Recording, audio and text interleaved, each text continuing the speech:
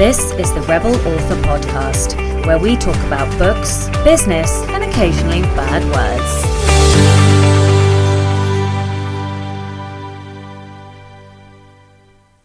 Hello Rebels, and welcome back to the Rebel Author Podcast episode 24. Today's episode is a special one because it is with not one guest but two. I'm talking to Beck and Andrew Brown. Beck and Andrew run a family owned and run design company called Design for Writers. And if you haven't already guessed, they are cover designers. And they also do other things like website design and all kinds of things that you will hear about soon.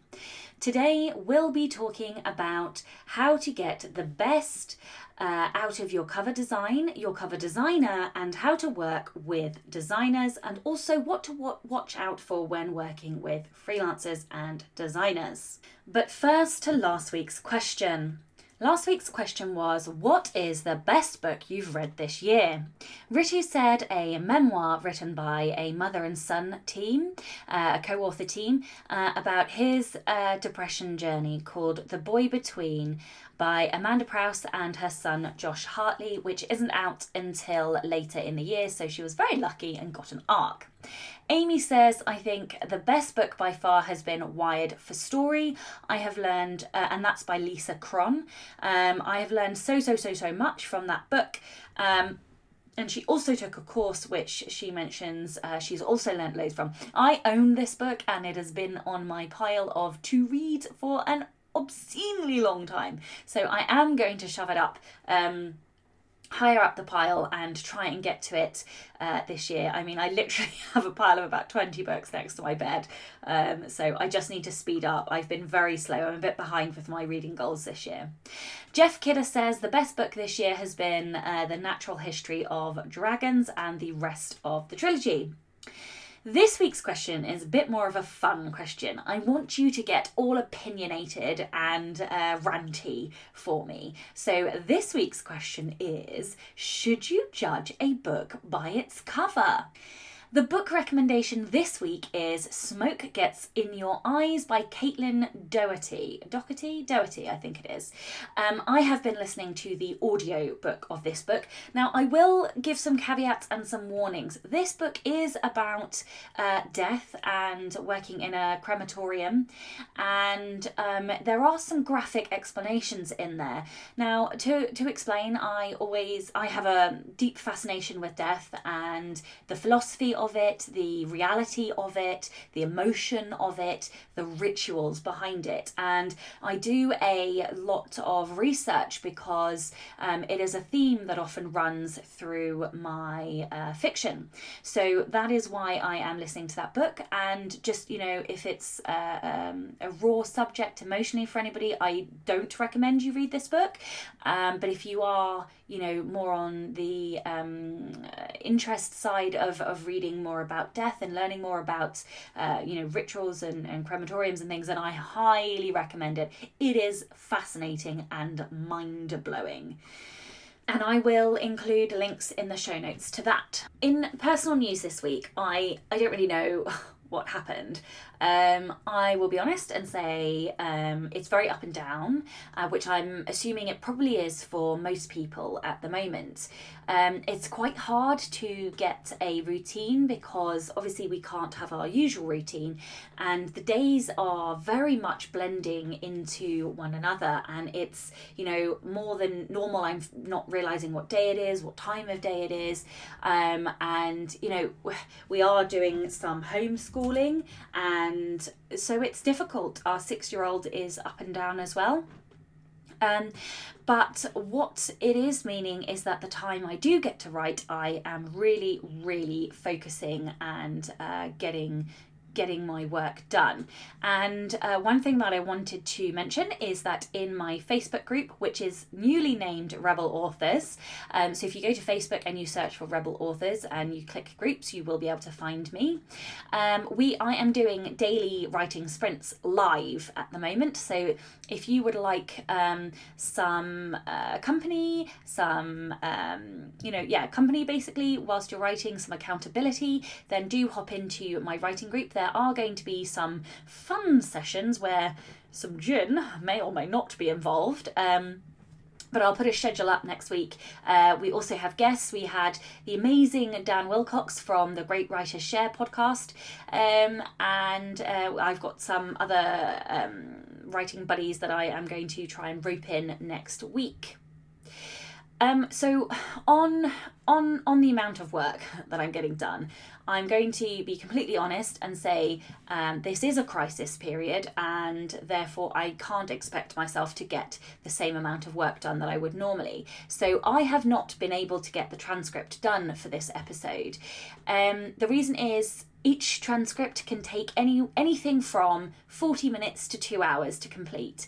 And with 2 speakers this time, there was no way I was going to be able to get this one done. And I'm also just going to say outright, I am not going to be doing transcripts until things go back to normal. It's just too time consuming, and it's basically a choice of either stop doing the podcast because I can't get it perfect with all of the elements that I want, or continue as best I can, and that means some things have to drop. So I'm afraid for now I'm not going to be doing transcripts. In other news though, I have now got the Anatomy of Prose pre-order digitally live on pretty much most wide stores now. I'm still waiting for a couple to populate, but hopefully by the time this goes live, they will all be through. I have also ordered paperback proofs, so once those arrive, if they are also taking a little bit longer, but once those arrive, I'm hoping in the next 10 days I will be able to get the paperback pre-order live too. If you would like to order the book, then you can. I will leave a link in the show notes, or alternatively, you can use books2read.com/anatomy of prose. That's books2read.com/anatomy of prose. I sent out some ARCs last week, those who are going to be giving me blurbs for the back of the hardcover book. I didn't manage to send out all of the ARCs. I'm still trying to sort my life out with the launch stuff. So those of you who are hoping or expecting ARCs, they will be coming hopefully in the next week. And I'm also going to be running a giveaway. So I printed one additional physical ARC, which I'm going to annotate and just give some extra author thoughts, and I'll sign it. So once I've got that giveaway live and set up, I will let you all know. Moving on, last week I did manage to get my audio booth set up with the intention of recording the Anatomy of Prose audiobook, but I had a number of podcast things that happened last week, so I didn't start recording. And I'm also trying to decide whether or not doing the audiobook or a course first would be better. The reason I'm wavering is because typically I would record in the mornings for the audiobook, but I can't do that now because the house isn't quiet enough. So it will be recording in the evenings, which is fine, but it just harder because obviously I need to rest at some point. So yeah, I'm interested. What would you guys be more interested in? Tweet me at Rebel Author Pod, or email me, or leave a note in the comments. Would you guys be interested in the audiobook or the course first? Obviously both will happen. It's just which one gets done first. Okay, and finally from me, the last chance, if you would like to help with the launch of the Anatomy of Prose, be on the street team or read a review copy. It's literally, I'm shutting down recruitment this week, but if you would like to, then you can join by filling out a very short form at bit.ly/AOP team. That's bit.ly/AOP team. So one announcement before we go into the Listener Rebel. This might be a really bad time to do this given the amount of work that podcasts take. However, I am starting a new podcast. I feel completely bonkers saying this, but I'm starting a new podcast, and this time it's not just with me, it is with a co-host. So this co-host has been on the Rebel Author podcast. I am really good friends with Dan Wilcox, and so together we are starting a podcast called Next Level Authors. We think we're launching on the 14th of April, but that is tentative at the moment. We're still sort of constructing a few systems and processes in the background and some of the stuff that we need. But yeah, we are starting Next Level Authors podcast, and this podcast is basically going to enable us to look at where we are in our author careers and look at how we can jump to the next level. So we both want to be six-figure authors, or I want a six-figure business. And so yeah, we're looking at the levels. We're looking at, this isn't really for beginners. This is more for the sort of mid-level. So you might have a book, you might have a couple of books, and you're looking to jump your business up the levels. And each week we will be taking a different thing, breaking it down, looking at how each other does it, critiquing, I suppose, and looking at how we can help each other and help other people, more importantly, get to the next level in their businesses. More on that next time, and if I can drop a link in the show notes, I will. Otherwise, I will do that next time. Okay, listener rebel of the week. This week is Amy Sund. Amy says, when I was younger, getting their leather belt was a normal punishment when some was called for. Usually it was my dad who administered such, but one time my mum decided to dish out the punishment herself, and I grabbed the belt from her mid-swing and hit her with it before running away outside. She was about 8 then, and that was the last time her mother ever tried it. It was always the threat of, wait until your father gets home after that, which makes me giggle. I can't believe you whipped the belt away and then smacked your mum with it. That's absolutely hilarious. Not that ever getting hit with a belt is hilarious, but the fact that you whipped it out of her hand is absolutely hilarious. I'm highly amused. If anybody else would like to be a Rebel of the Week, please do send in your story. It can be any kind of rebellion, big, small, or somewhere in between. And please, please, please do send in those rebellions, because I'm getting to the point where I only have a few left. So we always need to stock up. You can either tweet me at Rebel Author Pod, or you can email your Rebel story to rebelauthorpodcast@gmail.com. No new patrons this week, but I wanted to say an extra specially deep thank you to all of my patrons, especially in this climate and time of uncertainty. I am deeply grateful to all of you who are helping to ensure that this podcast continues. So thank you guys, and hopefully you've all seen the message that I am thinking about adding an additional benefit in the form of a Discord or Slack potentially channel. I'm not sure yet, where we can chat when you're at a particular level. If you would like to support the show and get access to all of the bonus posts, essays, content, blooper reels, sneak peeks, previews, and all sorts of goodies, then you can from as little as $2 a month by visiting patreon.com/Sasha Black, and that's Sasha with a C and not an S. Okay, let's get on with this super special episode.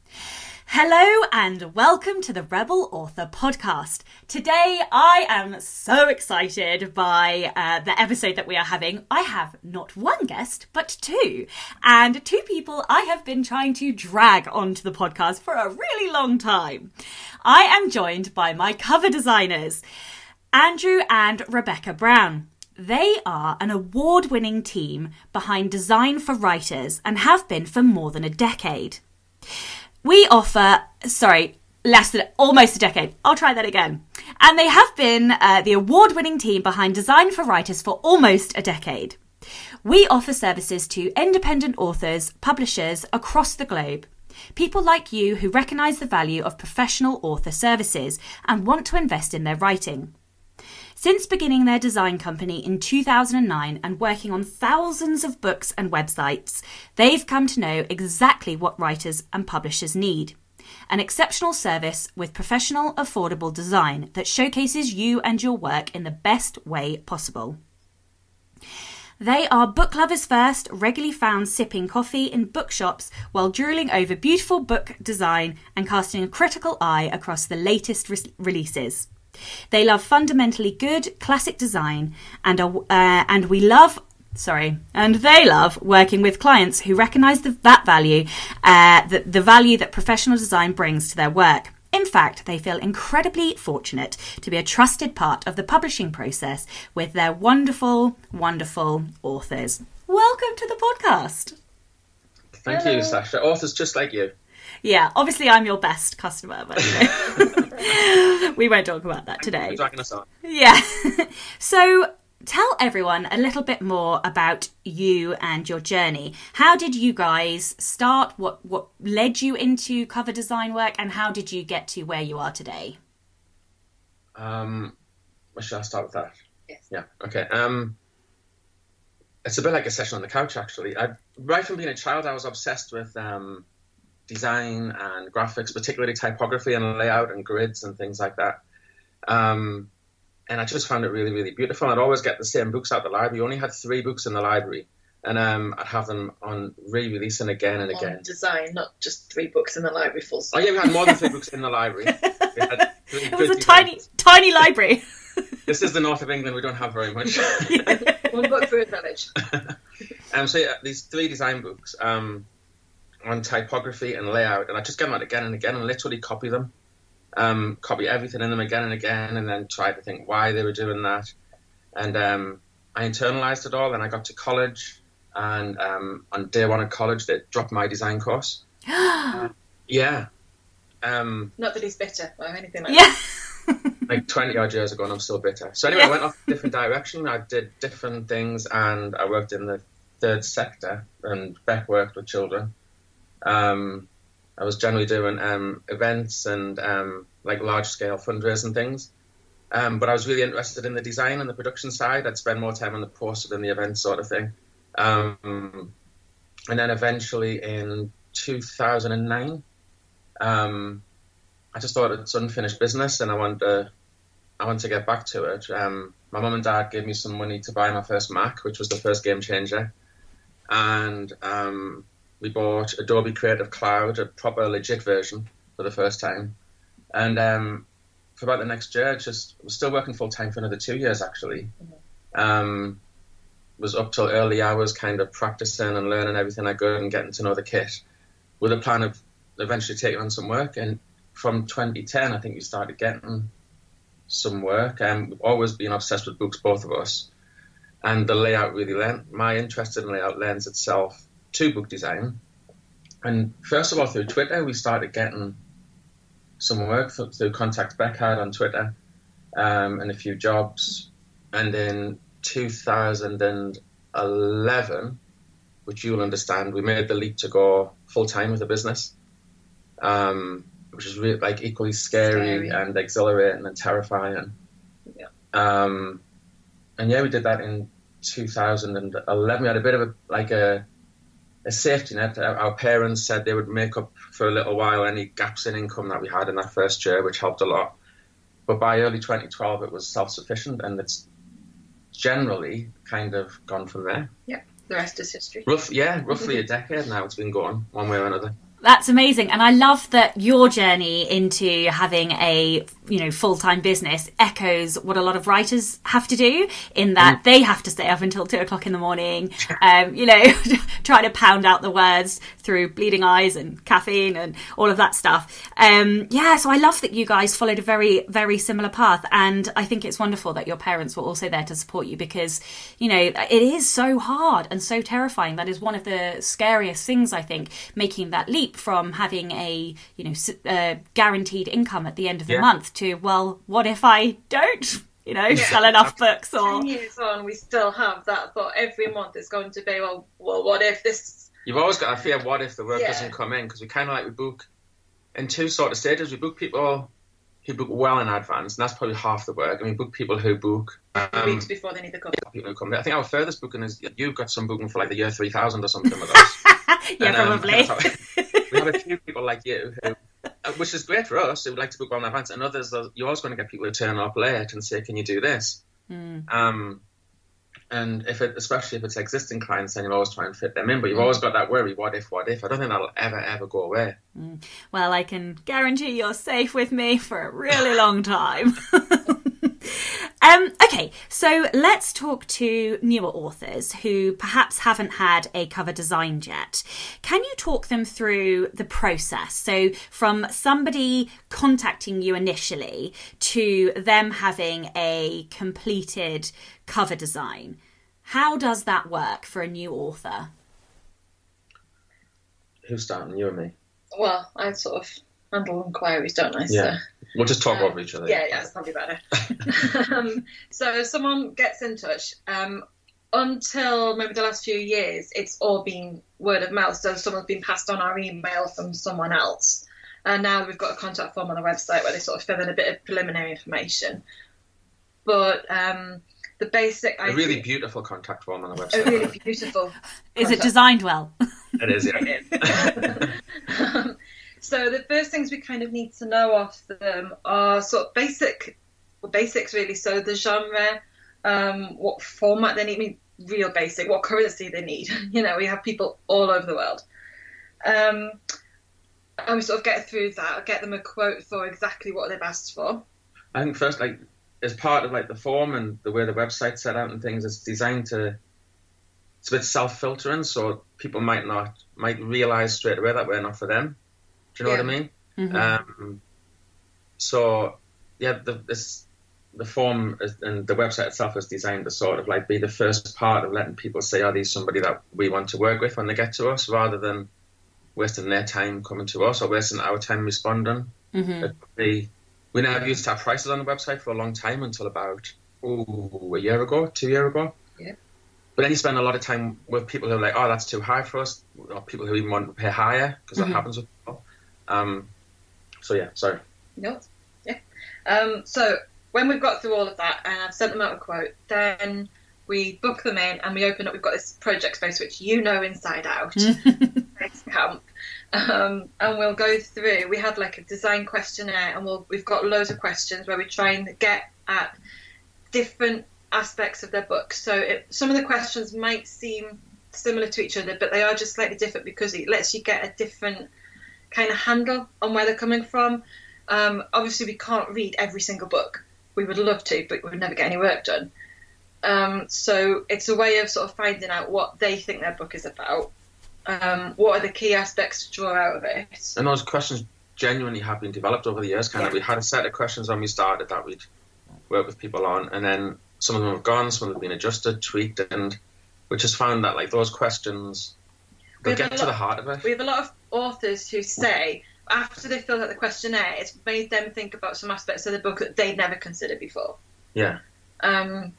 So that's always quite good to hear. There's a lot of people say that, isn't there? Yeah, you've never said Sasha, but... Well, I can only give out so many compliments. Have you got a couple of examples of the questions, just so that listeners might understand, you know... I'll tell you one of my favourite questions whilst you're thinking about some of them.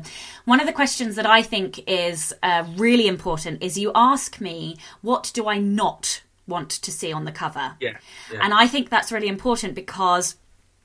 it's all good and well knowing what you do want, but if you don't know what you don't want and you don't tell your designer that, then, you know, that could end up causing multiple iterations or, you know, having to start from scratch. So I think that's one of the questions that I both like the best and makes me think the most. But I don't know if you have a couple of other examples.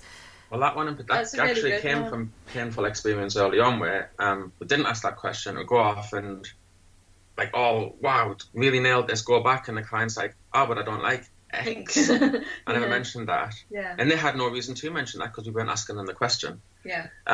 So that's a good example. And it ties into one of the most important ones for me when I'm doing the design is the target market question. Because, it's about knowing what you're not aiming at. And not a lot of times, but often clients' first answer to that will be everyone. That's great, but it's not going to happen.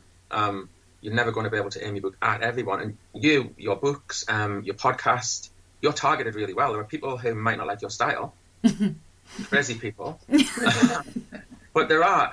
But you can't spend your time worrying about the people who won't like it. You're not ever going to reach the entire world with anything that you do. So being able to narrow down and say, this is who I'm targeting at.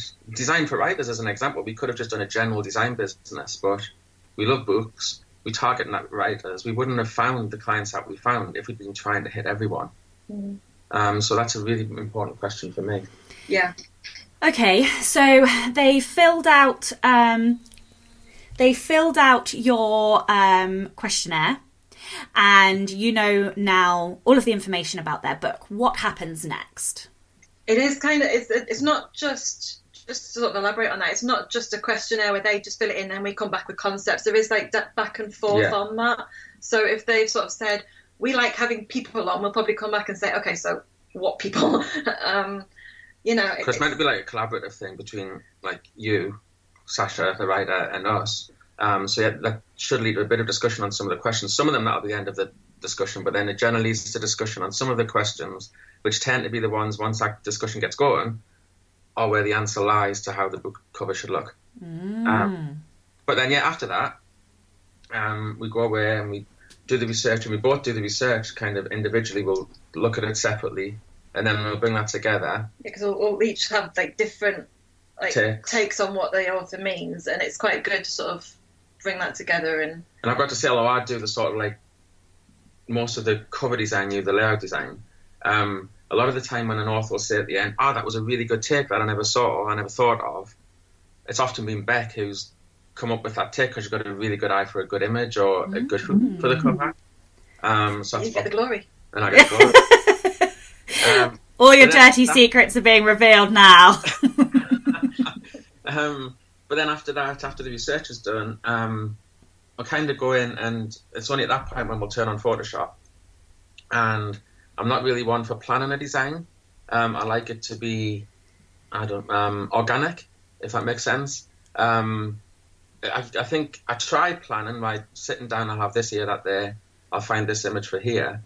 But I just found that led to arbitrary decisions, and you end up locking yourself into things which, if you just get in there and start playing around and get a feel for the cover, it comes together much more naturally, I've always found. So that's the way I prefer to design. That is fascinating. So I suspect then, if you were a writer, you would be a pantser, or you would write into the dark, as some people call it. Those are the writers who don't plot particularly. They just go in and get down and dirty with the words. I think that's fascinating. I never thought about whether or not designers had to plan or go in and just do. I think that's there's two camps. There's definitely those who love to plan, and in some ways I'd love to be those ones.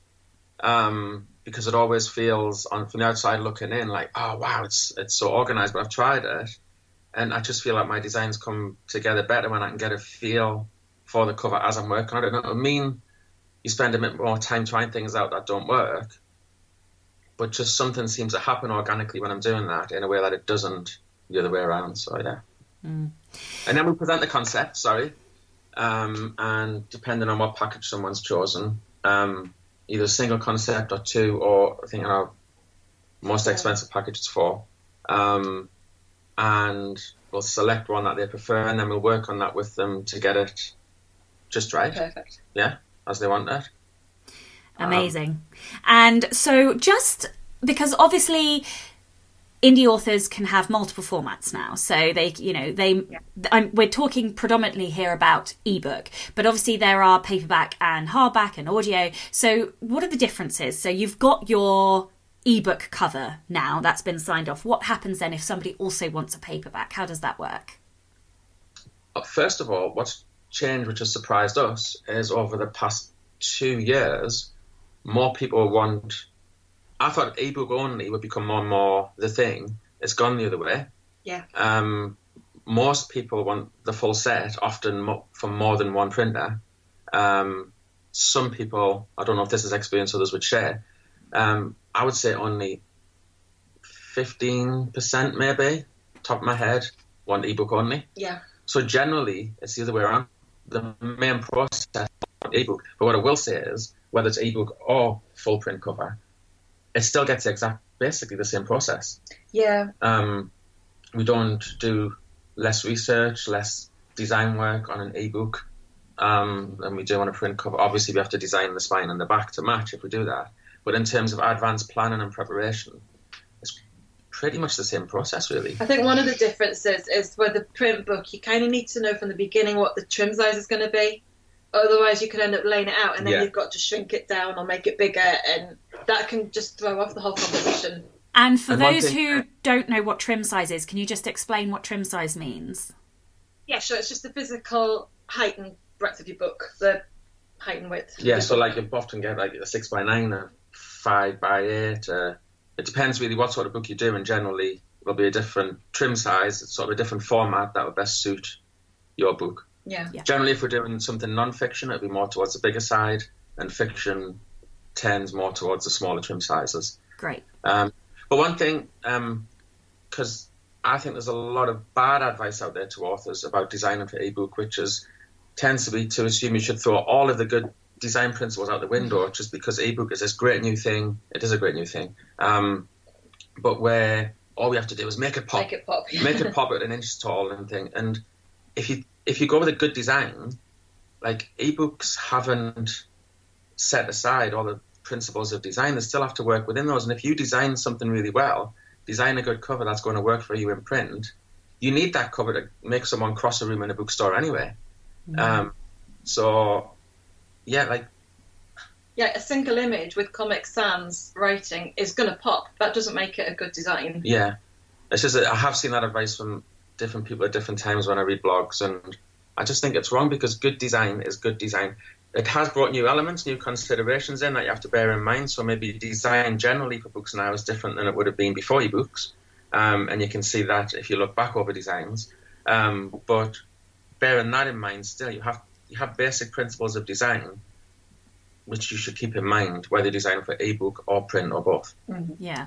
And just to add to that, I am hoping that everybody listening is not designing covers themselves unless they are qualified or trained designers, because a good cover will sell your book and a bad cover most certainly will not. So I am hoping that there aren't indie authors out here who are just going to slap a cover together. You should be going out and paying for a good quality book cover, because it is, if not the most, it is one of the most important factors in your marketing.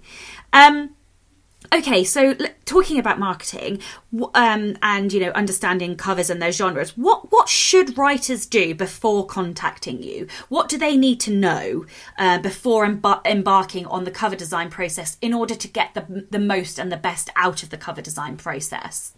I would say, honestly, the first thing to do, whether it's us or someone else, is to contact a cover designer. Not to have too much, not to spend, because we do have a lot of information we can help with. We can answer a lot of questions, and sometimes that leads to, we'll have back and forth with potential clients and they go elsewhere, and that's fine. That's part of what you expect. But we can answer genuinely a lot of questions. We have a lot of information we can give people that otherwise you might be up at 2 o'clock in the morning going down a rabbit hole on Reddit trying to find the answer to something, when you could just ask a cover designer, and we can come to us early. It helps us to know if we've got the work booked in advance as well, obviously. But we can help with questions, and we have a treasure trove of information we can give to people, which we're trying to figure out ways of making that public. So it's not just us responding to people; we're trying to figure out ways of doing that now. But come to us early, ask the questions, come to whoever early, find a cover designer that you're comfortable with, and then I just think you'll have a lot more time you can spend on your writing and a lot less time worrying about what trim size to pick. Yeah, and what a trim size is and things like that. Yeah. Should authors come with some kind of opinions on what they like and don't like, what they should expect in their genre, though? Are those kinds of things? Are those the sorts of things that they should at least come having, done some looking at their genre? Yeah, absolutely. So maybe it's like a different point of view I'm looking at, but once they are booked in with us, then we definitely encourage you to start thinking about your specific books and things. And when you come to answer the questions, you don't have to answer the questions immediately. The questions that we have, you can go away, research them, But yeah, like we want to hear your ideas. We want to know what you think works in your genre, what you think doesn't work, like you were saying. We want to know, you know, everything about your book in a way that we never can. It's probably good to have a look at a designer's website and have a look at their portfolio, and do you like the covers that are there? Even if they're not exactly your genre, do you like basically what they do? Yeah. So in that sense, yeah, it's quite helpful to have an idea of your likes and dislikes. Okay. I would definitely say bring your ideas and we discuss those, because we're kind of like here to advise and to execute on the design. But you're the decision maker at the end of the day. We don't get to make any decisions on the cover. No matter how much I try and push you into giving me an opinion. You would never listen anyway.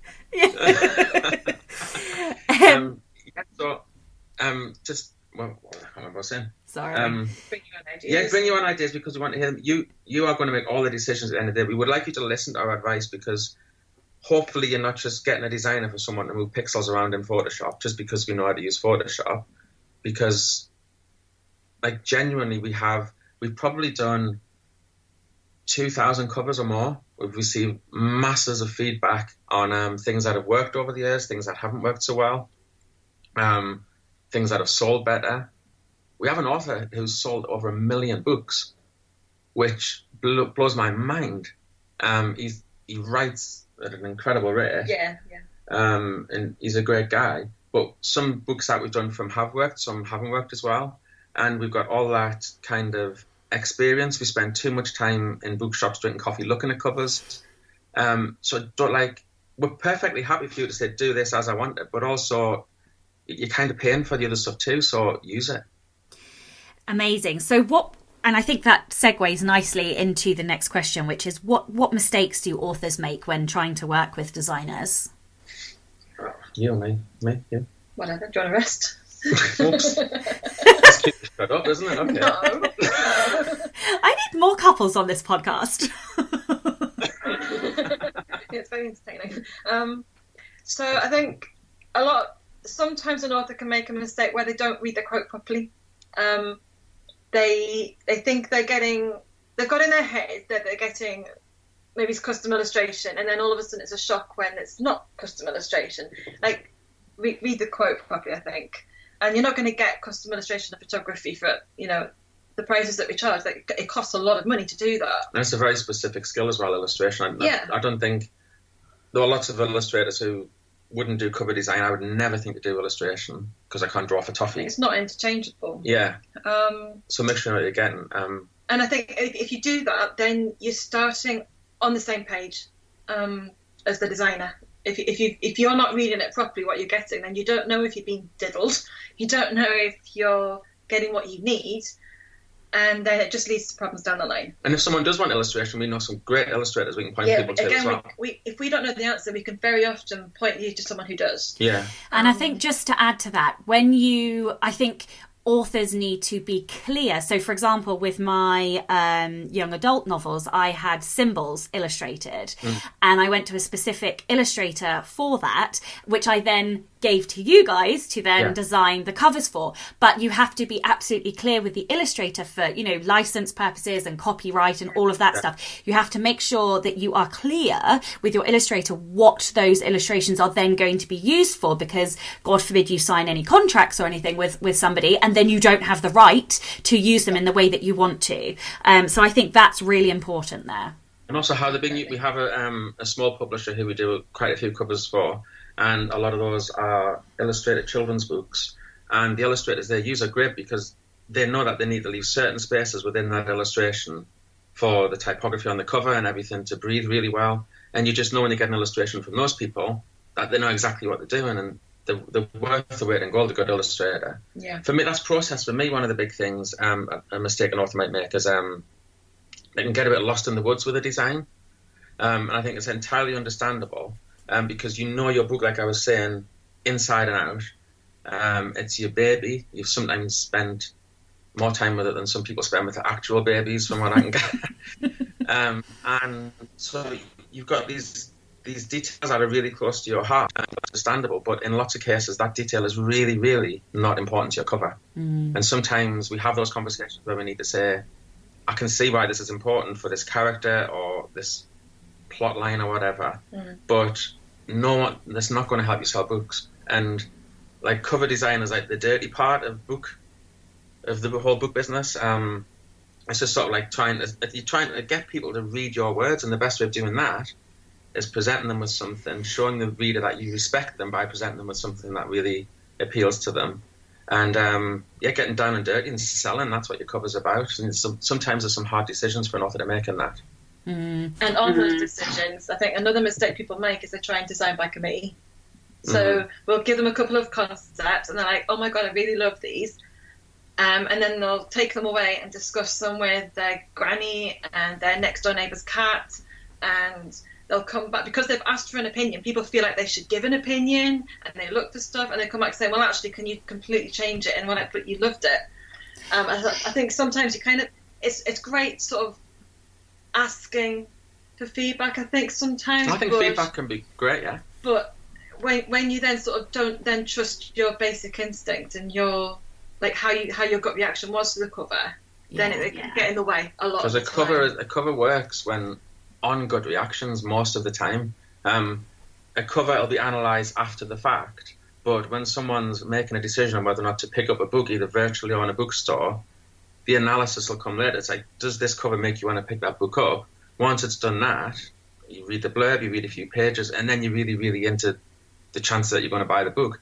But the cover is really, really about gut instincts, and it's sort of like a 10,000-foot view that we need to get from you through the brief to say, this is the key thing we need to get across in this cover. We don't tell the story on the cover, we evoke the story on the cover. We always try and drill that home to clients in Basecamp. So the online thing that we use. Yes, and I completely agree about the committee decision making. I definitely made this mistake earlier on in my self-publishing journey. I was asking too many people and then getting confused about the opinions and then not feeling empowered to make my own decisions.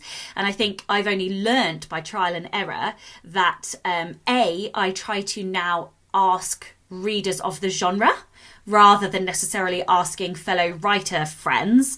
I tend to ask the people who are actually reading the genre whether or not the cover appeals to them. And then I may or may not listen to that advice.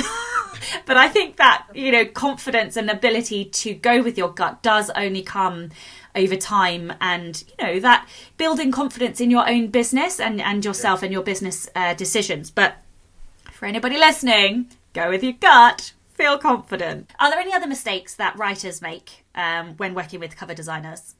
I think one that we get surprisingly often, which isn't a lot, but a few times a year we'll say, there's people who you might look to try to redefine a genre or even to create a genre, and just leave that to the publishing houses if that's what they're probably not interested in doing that. But you've got an ability, being a self-publisher, to get to your readership and offer what they want. And then if you're trying to put obstacles in the way, like a cover that breaks the mold or something, we can do that, and it can be really arty, but I'm not really sure it's going to help you sell books. And that's the main thing you're paying us for, is to help you get your book in front of people and reading it. Don't try to redefine a genre, I think would be my other main thing. Yeah, that's actually quite a common thing, because I think actually maybe it's more common than you've sort of said there. When we have that question in the briefing for genre, a lot of people will sort of say it doesn't fit in any genre, and it will. Maybe it's literary fiction, so it's not an obvious thriller or romance or something.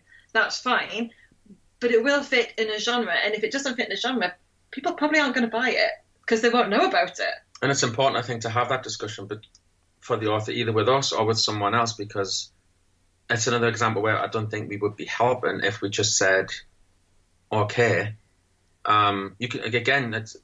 People can take or leave that advice, and they need to make the decisions, and that's really, really important. But it is important for an author to think through that, about who am I writing this for? Obviously, you're writing it for yourself, but who am I trying to get to read my work? Yeah. And for those who are writing across genre, don't start panicking.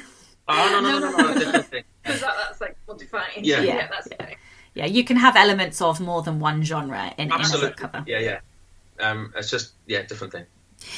Okay, so do you guys have a favourite cover you've designed, or perhaps a favourite genre of covers? Feel obliged to say mine. No, I'm joking. Definitely Sacha Black. Yeah. Absolutely, yeah. No. No, I'm your favourite client. There's a difference. Actually, I really loved working on images for your new YA. Yes, yeah, The Scent of Death. Yeah, so I haven't revealed the cover, but the lamppost saga continues on Instagram. So so people do know that I'm writing it, but I just haven't revealed the cover yet. Okay, yeah, that was good fun. But honestly, I think this question is another example of how evil you are. Because it's like asking us to choose our favourite child, which is probably the next question. No, I found it crazy, actually. Okay, yeah. Well, you're the evil one out of us two. That's true. No, honestly, I couldn't choose a favourite cover. It tends to be genuinely... If I'm working on a cover, the point I was talking about organically working on, the point at which you start to feel, oh, yes, this is working, then that'll be my favourite for, like, that day. Mm-hmm. But looking back, I couldn't. What about genre? Genre, yes. I love literary fiction because I think you can really get something that's a bit different and you can kind of get your teeth into that. And you can look for something a bit more unexpected with literary fiction. I think there's just a little bit more potential there to kind of be creative and look for something that maybe the author didn't... what I really like is the bit where Andrew sends over a concept and the author's like, wow, I didn't expect that, but it really works. And I find that happens quite a lot with literary fiction because it's just like an extra sort of layer you're sort of getting there. And also crime and thriller, they're really good ones to work on because there's like a proper genre expectation for those kind of covers. There's a style that works, and when you get it, when you nail it, it really works. Yeah. So I really like those. Yeah, I like those. I love working on YA books because there's something about YA which, I don't know, it has a kind of a conceptual or creative element to the covers that I love working on crime fiction things. There's something really good about a good crime fiction cover, but with YA, you can get more conceptual with it. YA is not afraid to tackle big issues and big sort of themes. Yeah. So that really works. So sorry, that isn't one favourite. No, that's fine. I mean, that's like asking somebody to choose their favourite book. You're always going to get 5 or 10 answers, so it's fine. What are the elements of good cover design? Obviously, lots of the listeners aren't going to be creating their own book covers, but they should be looking at the work that designers are giving them and be able to at least have the knowledge to know what the good elements are in a cover that they should be looking for.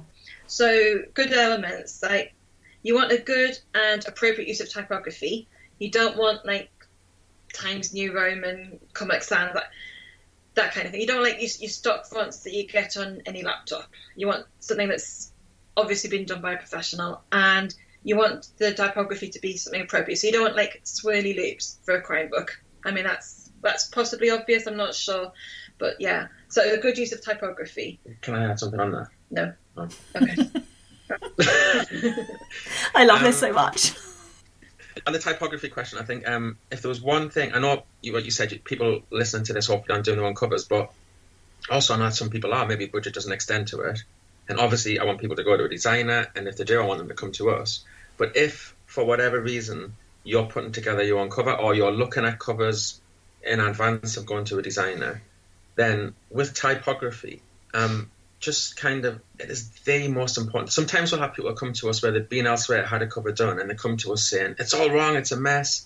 And you look at it and it's really not. It's just that the typography is wrong. It's a single thing that can lift and sink a cover if you get that wrong. When we were working on your new book, I had a list of 40, 50 fonts. Yeah. I think I even sent it to you on the back of the envelope. You did. You were just going through and try. Yeah, and you try loads of different things and you narrow it down and you see what works. But if you are in a position where you're putting together your own cover, then I would actually say, then do pull back. Don't try and add all sorts of effects and add things to it. Do pull back to the classic fonts and use them sparingly and lightly. Because if you do that, then what you are going to benefit from is that genius's work in designing that font. Do you know what I mean? there are some classic fonts which you can use them lightly, and it'll do far more for your cover than trying to add them with a flourish or twist them or do a bit of word art or whatever. I've seen a presentation where somebody put a cover up that they've designed with one typography on it, which made it very much one genre. I think it might have been crime or something.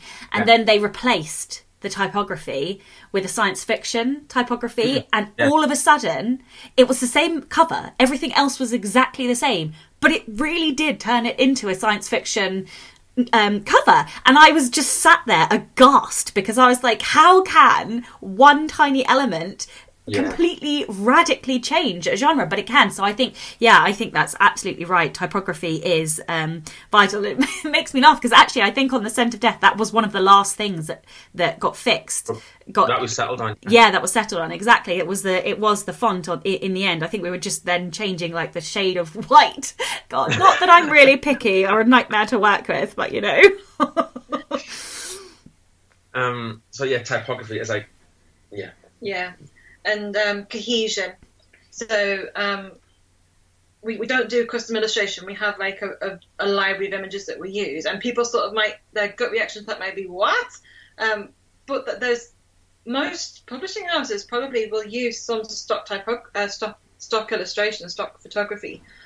But if it's used well by someone who knows what they're doing, like Andrew, then it doesn't look like it's the stock image anymore. So for most books, we've got access to the same images that the publishers have, and to some extent on both sides of that fence, because we do white label work for publishers as well as work directly with authors like yourself as well. So the images, apart from in some cases, come from the exact same places like Shutterstock or iStock, and the quality of images you have there is part of what's kind of democratized publishing, is things like that, which means that people can get a really good quality cover, good typography, good imagery, at a cost which isn't something ridiculous. And good composition. Which is the sort of thing I was trying to say there, because they are great images, but they need to be put together properly. Yeah. And you can't just plonk a good image on top of another good image, because it'll look plonked. Yeah. It needs to be a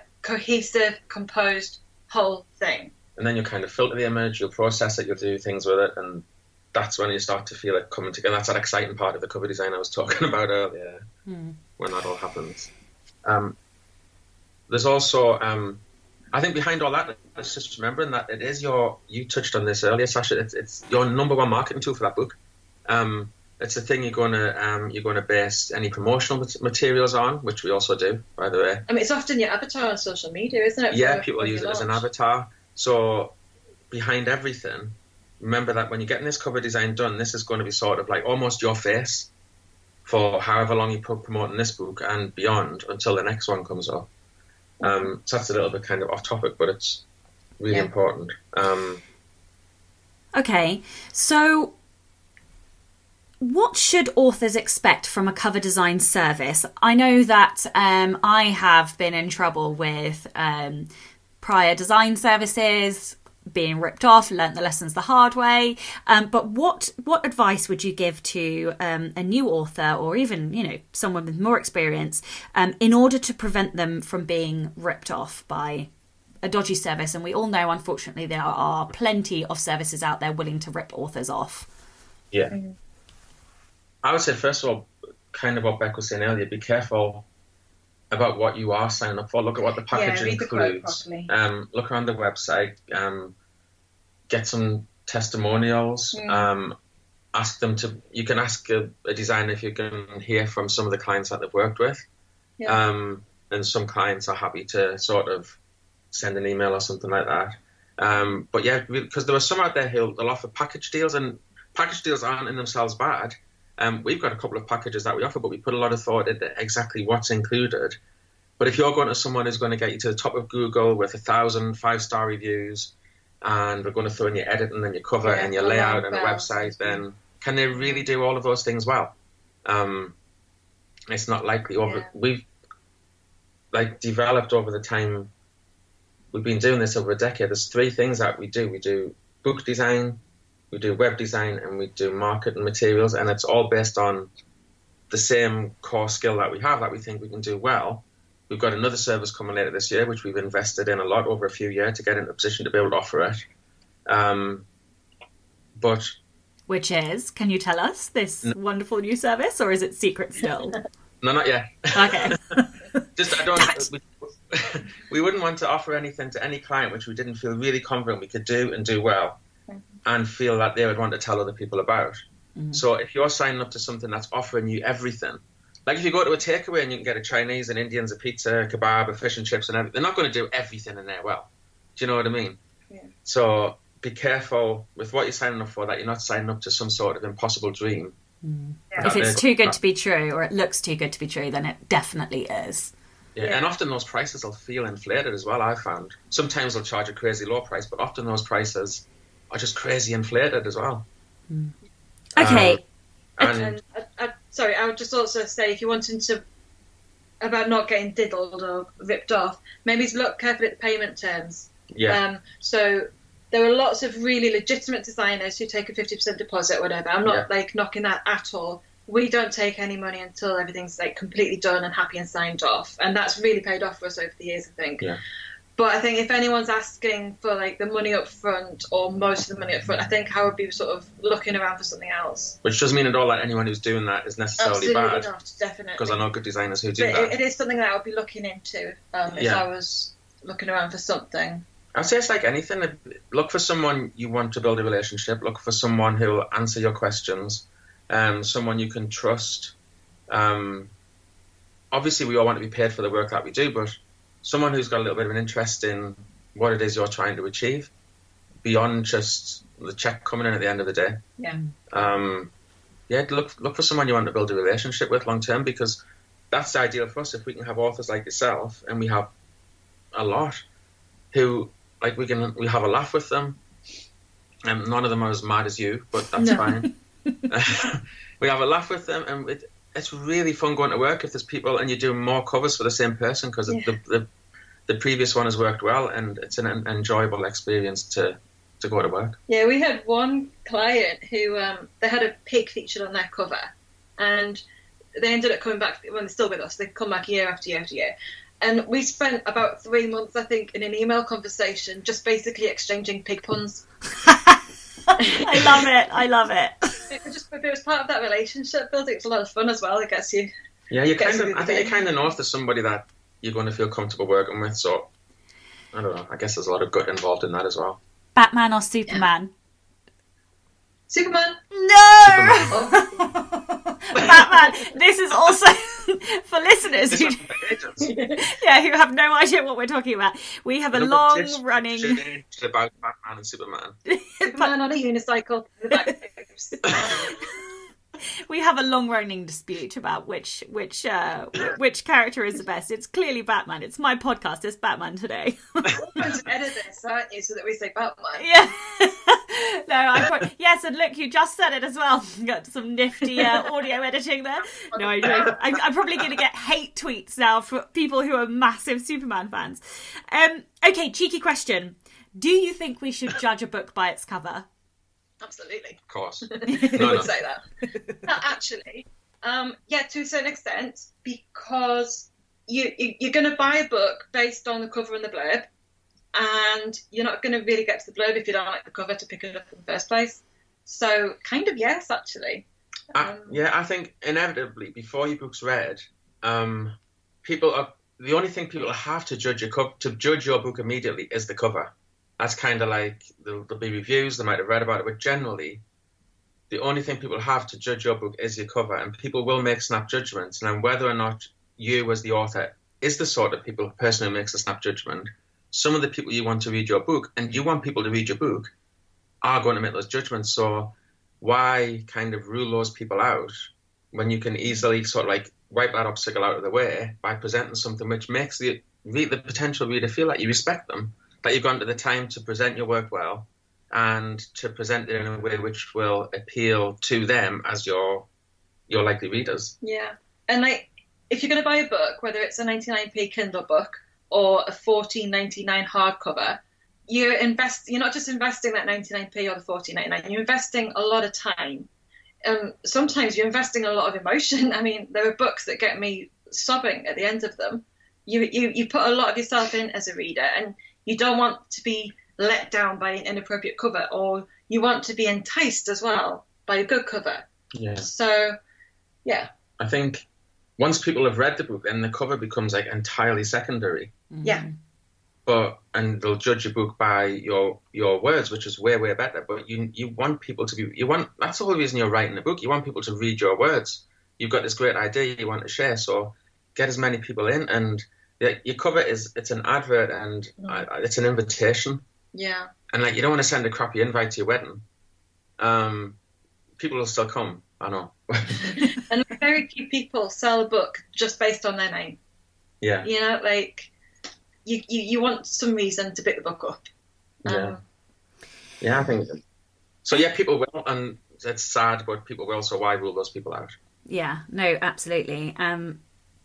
Okay, this is the Rebel Author Podcast. So, tell me about a time you unleashed your inner rebel.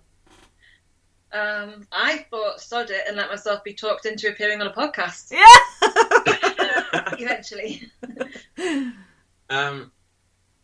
And for me, I guess it's this whole venture. We had given up full-time work, and you sort of understand this as well, given up full-time work and something that you always wanted to do, but you've got a home, you've got 2 children. Small at the time, very small children. 2 small children. It's the height of a recession. We've just had a credit crunch. I know what. I'm going to go self-employed, and it's either sort of rebellious or irresponsible or entirely stupid or brilliantly inspired or a mix of them all. But combination. Yeah, that's probably it. Quite boring, really. No, I don't think it is. And I think that so much of being an indie or being in the indie, like, self-publishing arena, wherever you are in that arena, is about rebellion and independence and empowerment, actually, because not everybody can be self-employed. Not everybody can run a business. It really does. And I'm sure not everybody's going to like hearing that, but it does take a particular type of person and a particular mindset in order to succeed in this world. And if you don't take any risks, then you're never going to grow. You're never going to have these opportunities to create the business. So yeah, the biggest shock for me, I'm not off topic, but when starting a business, the biggest shock was I'd always wanted to have a design business, but I'd never thought about, like, really thinking about accounts and systems and processes and all. And you spend so much time working on those and developing them and trying to improve them, and it's like, didn't think of that part. But as it grows, it kind of like, this is really soppy and trite sounding, but we have 2 children, and Design for Writers feels like our 3rd child, because so much time has gone on it and so much care, that you kind of go to love even all of those parts that you didn't set it up for in the first place. So if anyone's thinking about it, then yeah, go for it. Absolutely. Unless you want to be a cover designer, in which case, don't. Yeah. Oh, you rebel. Okay, tell listeners where they can find out more about you and your covers and your company. Well, first place to go is designforwriters.com, which is our website, and design for the number or design for the word? So the word. The website is designforwriters, kind of no spaces.com. Which is where you can find information on our services, and there's more stuff already ready behind the scenes to roll out. It took us years to even get our own website up, but it's up there now. On Twitter, it's design4writers, because they only allow 15 characters in your name. On Facebook, it is Design4Writers, all one word, the word 4. And are we on Instagram or Pinterest or anything like that? We're on Pinterest, but don't really use it all that often, so I might have to edit that out. And we're not on Instagram yet. And there's all sorts of modern things that kids do, like TikTok and Snapchat. And okay, now you're sounding older. Yeah, I don't know what they mean. So well, thank you so much to both Becca and Andrew for being my guests on the Rebel Author Podcast today. Thank you very much to all of the patrons supporting this show. If you would like to get early access to all of the episodes, as well as bonus material, blooper reels, and blogs and content, then you can do so by visiting www.patreon.com/Sacha Black, and that is Sacha with a C and not an S. Thank you to everybody listening. I'm Sacha Black. You were listening to Becca and Andrew Brown, and this was the Rebel Author Podcast. Next week, I am going to be talking to Daniel Parsons. Daniel is a long-time friend of mine who I met, I think, either at the London Book Fair or at one of the Ally after parties. And he is going to be talking about networking for authors, especially introverts, people who may be socially uncomfortable or shy. And it is a fantastic episode, chock full of tips. So look out for that next week. Don't forget to tune in and subscribe on your podcatcher. And when you have a moment, please leave a review.